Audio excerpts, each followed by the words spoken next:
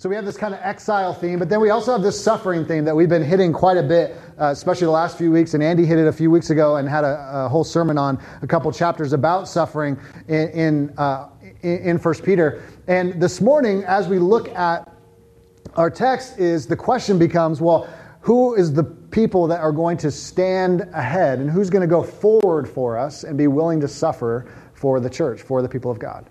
And that's where Peter's moving us this morning. He's looking at Christian leadership, these shepherds, these elders that are called to actually stand in the gap for the people and say, hey, are there some people among us that are willing to stand out and actually suffer for these people, to love them, to serve them, to care for them, even when they are being pummeled by the culture, by society? Who are the people that are going to do that? Now, what's interesting about the Scriptures is that some of the harshest words and some of the greatest judgments that we see in Scripture are towards the leaders of the church. We have a couple of examples. Jesus, Jesus, he loved the Pharisees and the scribes, these religious leaders of his day. And in Matthew 23, he has some pretty harsh words for them. He says, the scribes and the Pharisees sit on Moses' seat, so practice and observe whatever they tell you, but not what they do. And this is where we get the phrase, for they preach but do not practice. So practice what you preach. They tie up heavy burdens, hard to bear, and lay them on people's shoulders, but they themselves are not willing to move them with their finger. They do all their deeds to be seen by others, for they make their phylacteries broad and their fringes long, and they love the place of honor at feasts and the best seats at the synagogue. So in other words, the leadership is about them. It's about being seen. It's not about serving and loving and protecting and caring for the people. They don't practice what they preach. Pretty harsh word from Jesus. Later in the New Testament, James talks about teachers in the church and gives them a pretty strong word. He says, not many of you should become teachers, my brothers, for you know that we who teach will be judged with greater strictness. So there's always this weight put on God's leadership in the church. And so when we look at our text this morning, the question becomes, well, as a good shepherd, that which Peter was, and he was an elder himself, as we'll see in our text, what words would he want to share with the Christian community, his fellow elders, his fellow leaders, that as we think about and pray about, future leaders in the church, and as God raises those people up, what does that look like? What does it look like to live as exiles and to be willing to suffer for Christ? What does that look like for God to do that in our midst with the leadership of the church? And there's just a couple things I want to share with you this morning from 1 Peter 5. And the first thing I'd want to say is what he says is, I want you to consider the weight of a shepherd. And I don't mean his actual physical weight, but the weight of the office. What they've been actually called to, that it's a serious, serious matter. Because if you back up in the text, notice in chapter 4, just go back a few verses, in verse 17, it says, for it is time for judgment to begin at the household of God. And if it begins with us, what will be the outcome for those who do not obey the gospel of God? And then 19, therefore let us, those who suffer according to God's will, entrust their souls to a faithful Creator while doing good. And so the context of Peter's writing about leadership in the church and these shepherds and these elders in the church is in the context of suffering. It's in context of judgment, that the judgment isn't from outside the church or in the culture or society, but it's actually looking inside the community and saying, are they men? Are they people who are leading, who are caring, who are serving, who are laying their lives down for the sheep, for the flock? Or is it something else? Are they willing to stand out in front in the gap for the people when they're getting pummeled and take the hits for them? Or are they saying, well, that's on them. They can figure it out themselves. But the assumption there is that there is a judgment going to come for these leaders, that they will have to stand before God and say, did you care for the people of God? Did you teach and preach? Did you feed them the whole counsel of God? Or when they were being pummeled, did you kind of say, we're going to do something else. We're going to, just talk about this or talk about that or talk about our opinions or our feelings, or when they were beaten down and they're trying to live out their faith out in the culture, we just kind of said, oh, good luck. Because remember the context. This is a first century context where to be a Christian was to be ostracized. It was to lose family, to lose friends. That if someone knew you were a Christian, all of a sudden it's like, oh, hey, I guess I got to go over here and get new friends. So when the Christians are being treated like that, who are the leaders that are going to come around with them and just continue to encourage them and say, hey, let's keep going. We're going to be okay. God is with us. All right? And that's what Peter's hinting at, is you need to consider the weight of the call, the weight of the role you've been called in this church, because there is going to be a judgment coming. Now, Peter, what we understand from really smart theologians is that Peter's picking up a lot of language from the Old Testament, how he understands the call of a shepherd, the call of a leader in the Christian community. Now, granted, Old Testament, in the Old Testament, we wouldn't call it the Christian community yet, but these patterns are very similar. So if you, in Malachi, I know you read that this morning, but in Malachi 2, this is what it says about leadership, about the priests of those days. And in Malachi 2, verse 7, he says, "For the lips of a priest should guard knowledge, and people should seek instruction from his mouth, for he is the messenger of the Lord of hosts. But you have turned aside from the way. You have caused many to stumble by your instruction. You have corrupted the covenant of Levi, says the Lord of hosts. And so I make you despised and abased before all the people, insomuch as you do not keep my ways, but show partiality in your instruction." So in other words, these priests were called to instruct the people, to feed their souls, to teach them the ways of God, and yet they skirted that responsibility and said, "Nope, I'm not doing that."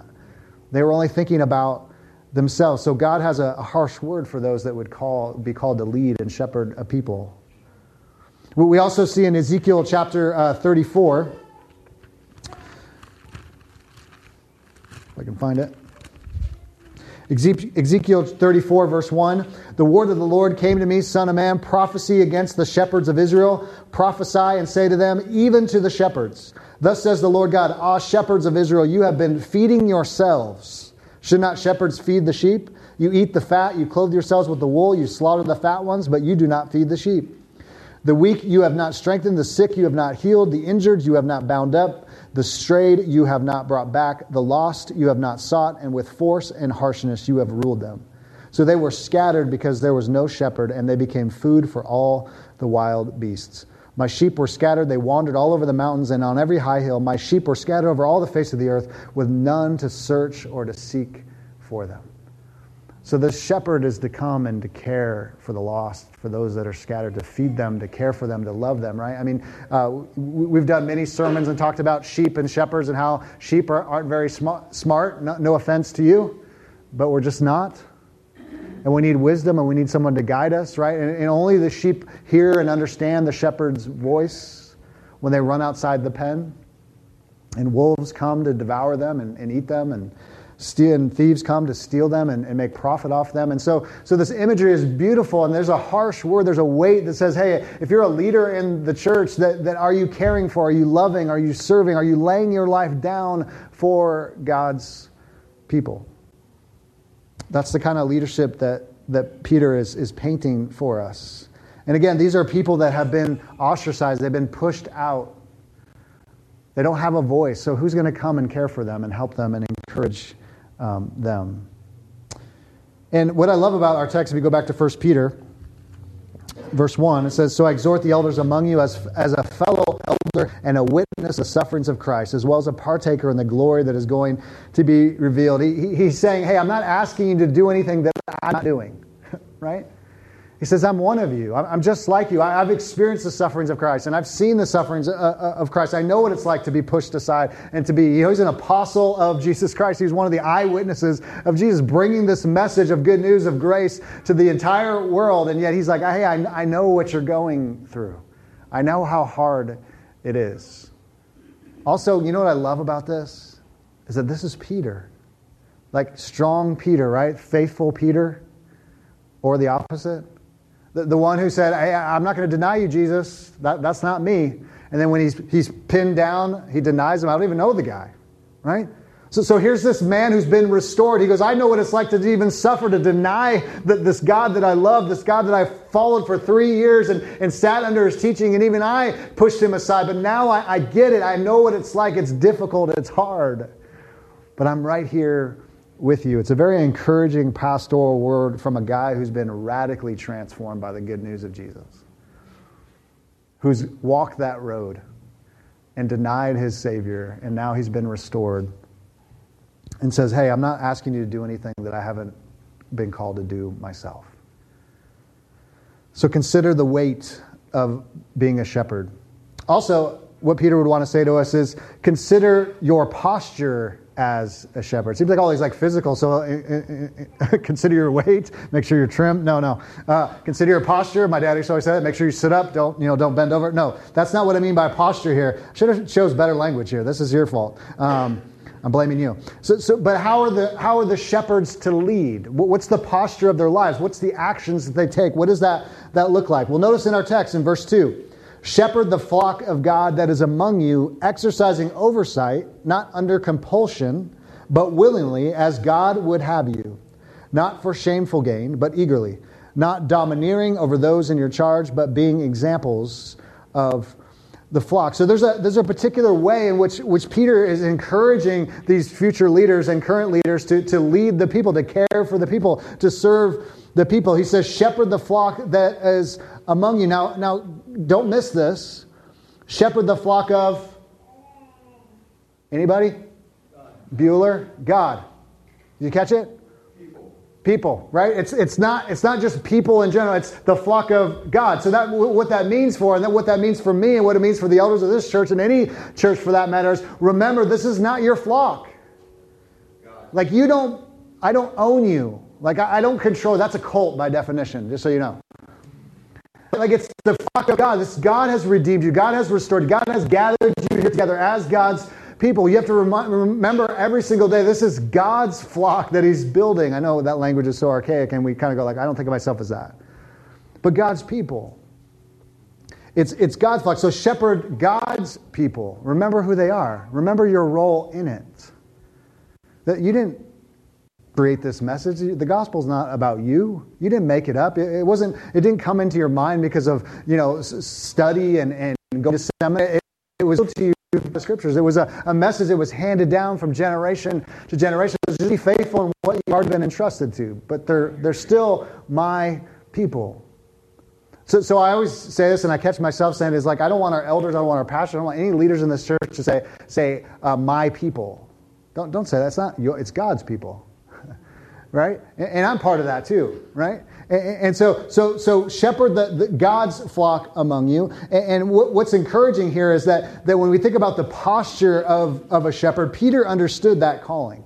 You remember in John chapter 21, he understood the weight of this. Now, he failed tremendously shortly after this, but, or I should say, he was being restored after this. This is actually after he denied Jesus, and he comes and God restores him, which is humorous in some ways, but also just shows the mercy and grace of God.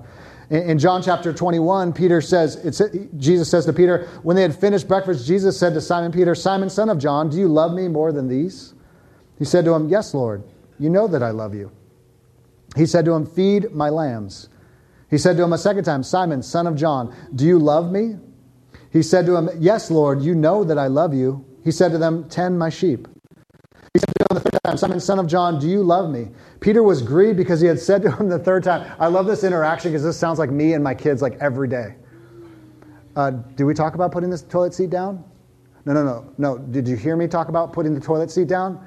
Dad, you're really annoying me. Yeah, I know, because I've said this a million times. Do you really feel the weight of... Okay, sorry. Peter was grieved because he heard this the third time. Do you love me? And he said to him, Lord, you know everything. You know that I love you. Jesus said to him, feed my sheep. Truly, truly, I say to you, we don't need to go to that. So he understood his call was to feed, to teach, to lead, to care for the sheep, the flock of God among him, right? Among them. There's a calling there. There's a sense of, you've been put on the earth, so this is your call, Peter. So how do we shepherd the flock? Well, I've already hinted at it. We need to remember that it's God's people, not our people. And elders and shepherds are just under shepherds of the great shepherd. So we remember in 1 Peter chapter 2, the job description of Jesus, verse 25. For you were straying like sheep, but have now returned to the shepherd and overseer of your souls. Peter even references Jesus as the true shepherd, the great shepherd, the shepherds of all shepherds, right? And then if you go to our text in 5 verse 4, and when the chief shepherd appears, you will receive the unfading crown of glory. Peter's using some great metaphors and saying Jesus is actually the senior shepherd. There is no senior pastor. Jesus is the senior pastor, the chief shepherd of your souls. That he's the one at the top of the org chart on any church. That we are just under shepherds of him. That we, as we submit to him, we serve you. And we know in church history, we know in current church life and past, present, and future that when leaders don't submit ultimately to their chief shepherd, it goes really bad. Often.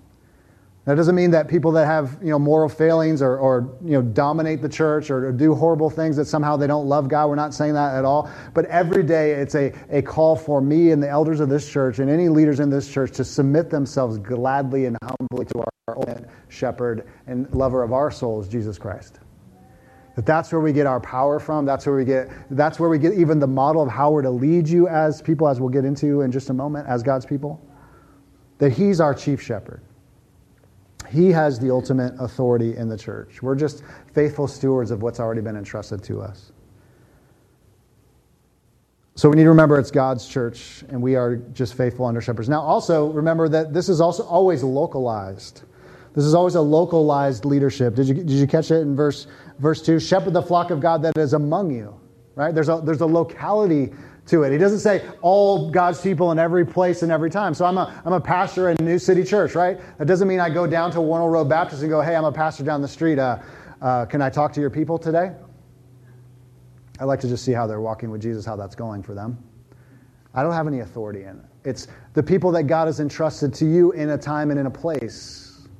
And for the early church, a lot of them were just small little house churches. So you had typically just one kind of older elder and maybe a handful of people, but they were called to serve and care for and lead and protect that group of people, not the church down the road, not the one across the Roman Empire. It was that people. And so let me just say this. I'm going to get in trouble, but I just see a lot of stuff. This thing called the internet. You guys heard of it? A lot of things on social media where pastors and Christians feel like it's their job to pastor everyone in the universe. That's not their call. That's not their role. Or those that maybe sit under preaching and teaching from people that are just on the internet or podcasts or whatever. Those aren't your pastors. Your pastor's here, right? And some of you are like, oh, that's the problem. That's why I listen to other podcasts. But that's my call isn't somewhere else. It's here. It's God every day waking up and praying for you and meeting with you and helping you and encouraging you and leading you and teaching you and all these things is to remember these people, not somewhere else, somewhere out there. It's a localized leadership. It's also why we emphasize at New City Church covenant partnership, or what we call membership. And I know that sounds like membership. Oh, do we get like a discount card or deals at Costco? How does this work? All covenant partnership is to say, I want to know who's with us. I want to know who's sitting under this authority, this leadership, who's going to serve with us, who's using their gifts in this church, who wants to grow here. And that's why we do this class, is because we need to know who's kind of with us. We don't want just kind of this loose ragtag group of people that are just kind of like come and go whenever they want. It's like, hey, are we in this together? Are we going to serve for the kingdom together, in the city together? That's all it is. It's not so I can get you on some roll and just go like, I got them finally, right? I can control them and show up in their windows and go, hey, is there holy living going on in there? I mean, that's not like that. That's a cult, by the way, again. It's not my job to control you and help you decide on every decision of where you live or how you educate your kids. Like, that's not my role. That's out of the bounds of what I've been called to as a pastor. But we covenant together, we partner together because we know that there's a bigger mission that we're part of, and we all need that kind of accountability. That's all that membership is. That's all it is. It's to say, hey, we're locking arms and following Christ together. And we have a membership class next weekend, so come if you love Jesus. Did I say that? Sorry, I got a filter problem. Just kidding. No guilt and shame there. So there's a particular posture. So there's understanding the church is God's church and that we're just under shepherds. There's a localized reality that's the people that are there, not somewhere else out there. There's a specific call to that. And then also there's an oversight that happens. If you caught that in verse 2, exercising oversight, not under compulsion, but willing as God would have you, not for shameful gain, but eagerly, not domineering over those in your charge, but being examples of the flock. So oversight, the elder and shepherd are synonymous with an overseer. It's simply someone who just kind of overlooks, who manages, who looks in, who cares for the souls of God's people. And so they're not dictators. They're not supposed to be controlling sycophants that decide for everyone what they're to do and what food they're to eat and how they should dress and all those kinds of things. He says, no, you're just an overseer. You're an elder that cares about the spiritual well-being and the physical well-being of your people. Or I should say of God's people. See, I'm even doing it. Not your people, right? Not your people. It's going to go bad if it's your people. But a humble servant. I love what the Apostle Paul in Acts chapter 20, he was leaving the Ephesian elders there, the Ephesian shepherds, if you want to use that language. And he gives these words of encouragement to them in Acts chapter 20, verse 26. And he says, therefore I testify to you this day that I'm innocent of the blood of all of you, for I did not shrink from declaring to you the whole counsel of God. Pay careful attention to yourselves and to all the flock in which the Holy Spirit has made you overseers, to care for the church of God, which he obtained with his own blood. I know after my departure, fierce wolves will come in among you, not sparing the flock, and from whom among you, your own selves will rise men speaking twisted things to draw away the disciples after them. Therefore be alert, remembering that for 3 years I did not cease day or night to admonish everyone with tears. And so Paul saw his role as an apostle and back in the day was to feed God's people, to teach them the whole counsel of God. Why? Because there's going to be all kinds of weirdos and nut jobs that are going to come in the church, and false teachings is going to be out in the culture, and part of your job is to make sure that they don't find themselves adrift. To care for them, pray for them, encourage them, right? Because, I mean, there's really no weird teaching out in the world. I mean, that's the nice part that we live in America in 2019. I mean, everything is just solid, biblical.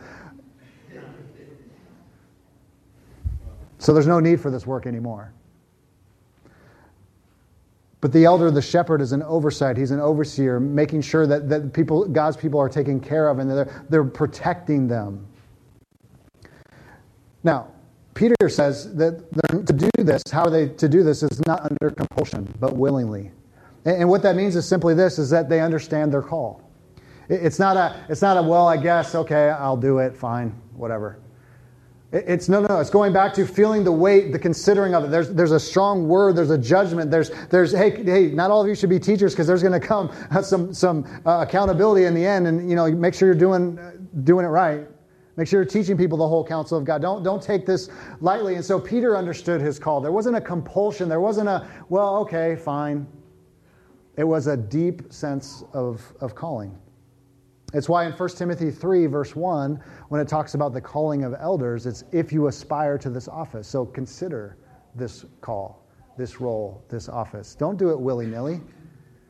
Don't just say, that's why at New City Church, we're in the process, which you'll hear more about next week, but we're in the process of bringing on new elders and new deacons into leadership. We have some leaders going off and some new guys coming on.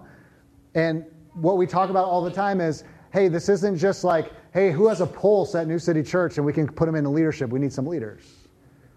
It's who are those we believe God is calling to that and also sense that call, that desire. There's a willingness, not a compulsion, not a, well, okay, that'd be kind of cool. I have this sense of calling to do this.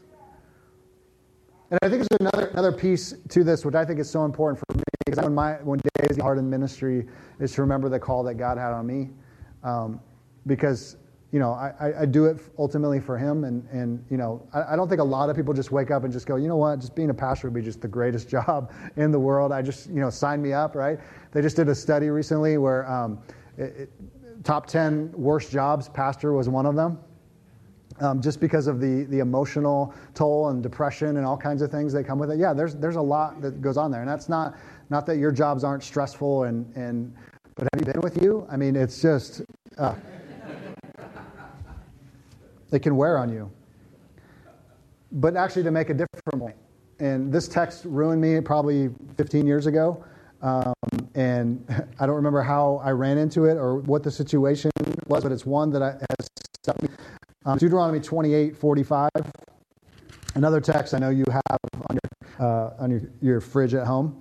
But in Deuteronomy 28, God is coming down on the leadership of the Old Testament church, if you want to say it that way, in verse 45. And it says, all these curses shall come upon you and pursue you and overtake you till you are destroyed, because you did not obey the voice of the Lord your God to keep his commandments and his statutes that he commanded you. Now here it is. They shall be a sign and a wonder against you of your offspring forever, because you did not serve the Lord your God with joyfulness and gladness of heart because of the abundance of all things. Like, it wasn't just you didn't listen to God's voice. It was the posture of your heart wasn't joy and gladness. I get to do this.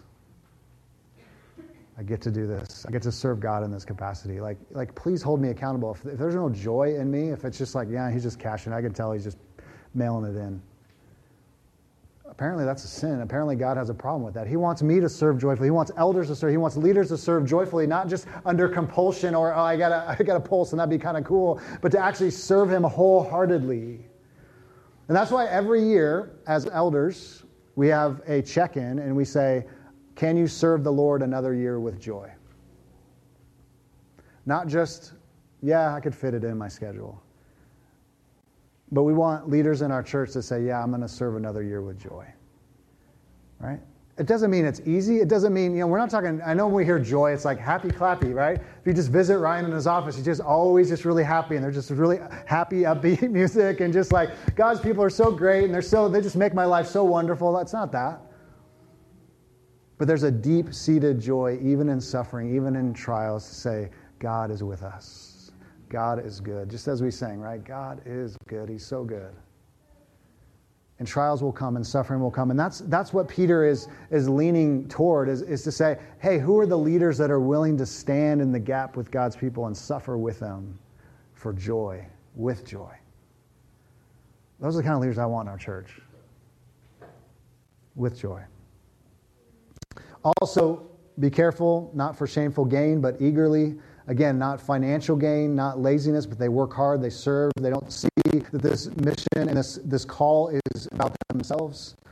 And also, the posture is to not be domineering, but an example to the flock. That they're to serve and not use their position of authority to lord over other people, as Jesus said in Matthew 20. They're not cult leaders. They're not to control them, squeeze God's people. They're actually to lay their lives down. That's what we read Philippians 2 earlier. Just like Jesus, who considered others better than himself. But this pulpit, this ministry is not to build RyanJMiltonMinistries.com. That's not a thing. But it's not to have my face on the side of a bus with Christy, the First Lady. Right? Right? It's not. But it's easy to be tempted by that. Right? So I'm a human, if you didn't realize. I'm not cyborg, I know. But I am a human. And to have this on me, this thing, this little guy, and to stand on a stage and you guys look at me and I teach you, and believe me, there's a lot of temptation there to do wicked things. Right? And I get it. I mean, pastors, leaders, anyone that has any kind of platform of any kind. Don't tell me there's not temptation there, right? Like every week someone's going to listen to me. Like, give me a break. I don't care how holy you are. Right? There's a thing, and there's a thing I have to fight all the time to say, Ryan, it's not about you. When we were starting New City Church years and years ago, about 9 years ago, I remember, a handful of people, literally a handful of people, and I used to sit right there just like I still sit, and I used to get up in the pulpit, and I remember just praying, Lord, I just pray there's some people sitting behind me. Just, please, God, just maybe even one extra person this Sunday. That would be just a nice little gift to us. But then what God began to do to me was, hey, Ryan, will you preach the same way with 4 people or 4,000 people? Will you love them if there's 4 people or 4 million people? And believe me, that's not easy to do. Because it's easy to fall into the traps of our culture, and everything's about numbers and efficiency and money and dollars and all this, and say, well, if there's only 4 people, they're not worth your time. All of you are worth my time. I mean, most of you. Some of you. No, all of you. Sorry, that's my humor. I apologize. You probably won't come back. But That's the reality. Not under compulsion, as someone who lays their life down. And again, I don't do this perfectly by any means. But just how Jesus set the pattern. That's what 1 Peter is all about. He's saying, look how Jesus suffered. He just keeps entrusting himself to the Father. In the same way, as a leader, you need to keep entrusting yourself to the Father. To know this is God's people, not your people. And then lastly, we'll land on the plane here. Consider a church family of mutual submission. I love the way the letter ends. If you caught it in verse 4 and 5, and when the chief shepherd appears, you will receive the unfading crown of glory. Likewise, you who are younger, be subject to the elders. Clothe yourselves, all of you, with humility toward one another, for God opposes the proud, but gives grace to the humble.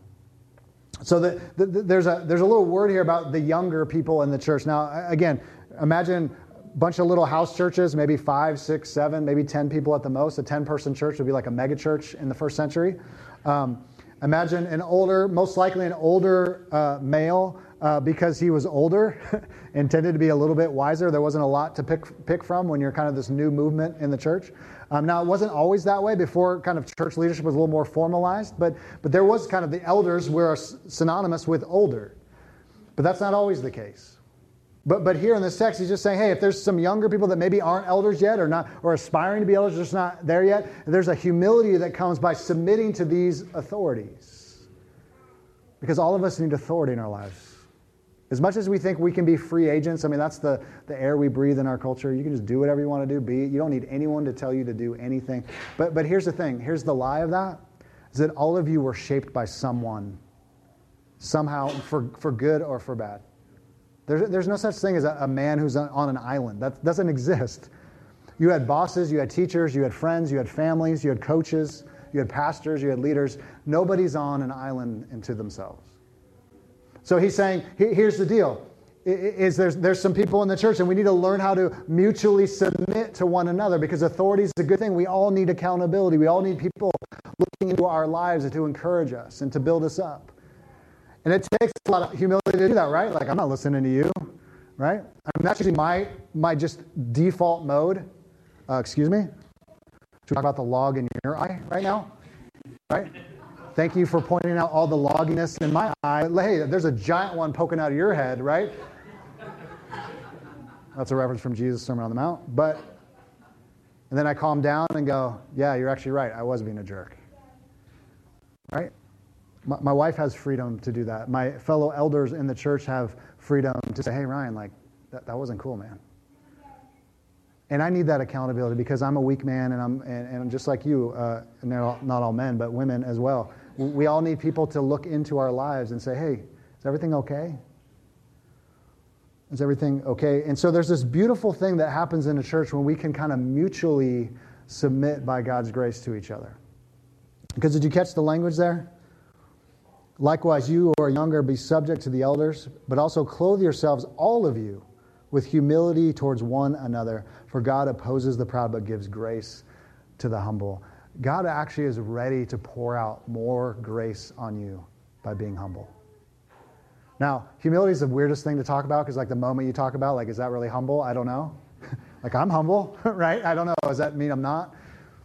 But he's saying, hey, can we lock arms together? Can we submit to one another? Can we listen to one another? And if the leaders are doing their job and they are laying their lives down like Jesus laid his life down for us, and they're not domineering and they're not cult leaders and they're not controlling them, isn't there something maybe we can learn from them, right? And then as a church body with all the gifts and wisdom that's in this body, are we willing to lay our lives down before each other and say, hey, I'm open and willing to hear you speak into my life in truth and love?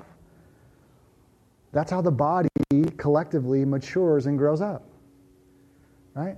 I can guarantee you, anyone that doesn't have any authority in their life or anyone speaking in their life, they're immature and they're off the rails. I've never met the Lone Ranger that's just this mature, godly, responsible person. Just never met the person. Because left to our own devices, we're terrible at this, aren't we? Right? Hello, Whole30. I'm talking to you. Right? We have like no willpower to do anything, right? We last like 5 minutes on anything. We need others to walk with us. We need encouragement, right? If you've been married, how many of you have been married more than 5 minutes? Right? It's a nightmare, right? I mean, I'm 18 years in, still learning. But it's so easy to just kind of lay back and go like, I don't need any more. I don't need anyone speaking in. I don't need anyone to encourage me. I'm good, right? But we all need that kind of humility towards each other to say, there's always more to learn. There's always more to consider. Because none of us are an island, and we all have blind spots, and that's why they're called blind spots, because we can't see them. I love this quote from the prophet LeBron James. And he said, how does he handle criticism from the outside? He gets a lot of criticism for a variety of reasons. But he says, I'm an inner city kid from Ohio. I'm not even supposed to be here. That's how he deals with criticism, is he understands who he is. Now let's spin that a little bit and make it kind of gospel-centric. If you understand that you're just a recipient of God's grace, that you're a trophy of His grace, you'll live a lot different. Joyfully submit to anyone, to authorities around us that have good. And again, I don't mean just blindly, but when we understand who we really are without God's grace, it's dark and nasty. But a merciful, gracious God has come to us to redeem us and restore us to Himself. And I think our true motivation doesn't come from accountability, it doesn't come from the pastor, but ultimately it comes from our one true senior pastor, shepherd, Jesus Christ. Verse 4, and when the chief shepherd appears, you will receive the unfading crown of glory. That should motivate elders, pastors in the church. That should motivate every disciple of Jesus, that there is a crown of glory that God Himself will place on our heads and say, well done, my faithful servants. And it's not because you're awesome. It's not because you were so good and moral. It's because you are clinging to the mercies and grace of our God and Father, Jesus Christ. And by His righteousness, by His living out the perfect shepherd life, but living out the servant life, we come to Him and say, thank you, thank you, thank you. Those are the kind of leaders I pray for, and I know that myself included, elders, deacons, city group leaders, all the leaders in our church, kids, that all of us need to hear this, because none of us are above this. All of us are tempted in all different kinds of ways. And every week we have this kind of visual reminder that the chief shepherd has come. The senior pastor, Jesus, has come to us. And He's laid His life down. He's laid it down in such a way that He was willing to die for us. That's how much He loved His sheep. That even while we were enemies of God, He says, I love you. I love you that much. God so loved the world, He gave His only Son. Only begotten Son. He laid it down as a servant and says, I'm taking this one for them. What a beautiful picture of leadership. Willing to lay their lives down for the benefit of others. So if you're a believer in Christ, please come and celebrate the Lord's Supper with us. The way we take the supper is we'll have two lines up in the front. We break off a piece of the bread. We dip it in the cup. If you have any kind of allergies, we have some gluten-free bread, nut-free bread there in the middle. Feel free to take that. If you're not a believer in Christ this morning, we pray that you will become one at some point. And so we have some prayers and some thoughts in the city life you can think over. Please stay seated. But if you'd like to talk more about that with me or one of the elders, I'd love to talk with you, pray with you, and for you to consider that, because we really believe that Jesus really is the hope of our lives and the universe, and it's really good news. So with that, let us pray. Father, we thank you for Jesus, who models for us, who shows us what true kind of gospel-motivated, gospel-driven, gracious leadership looks like. Someone who didn't lord over His disciples, who didn't control them, but He lays His life down for them, who considered this call from heaven to come down to us and to serve willingly. And so I pray, God, that you would raise up leaders in our church that have the same heart, the same kind of bent as Jesus, that they want to lay their lives down for the good of others. They want to serve others and not consider their own gain or what they get from it, but the ways in which they can serve and encourage and feed and care for God's people. What a calling it is. And God, I even pray for, as we go out, we're not all called to be pastors, we're not all called to be elders, but as we go into our own vocations, Lord, I pray that we would have the same posture of heart, the same servant kind of leadership that Jesus showed us. People that do lay their lives down for the benefit of others. So help us, oh God. It's only by your grace and your Spirit we can do this. So we pray this all in Jesus' name. Amen. Come and celebrate the Lord's Supper with us.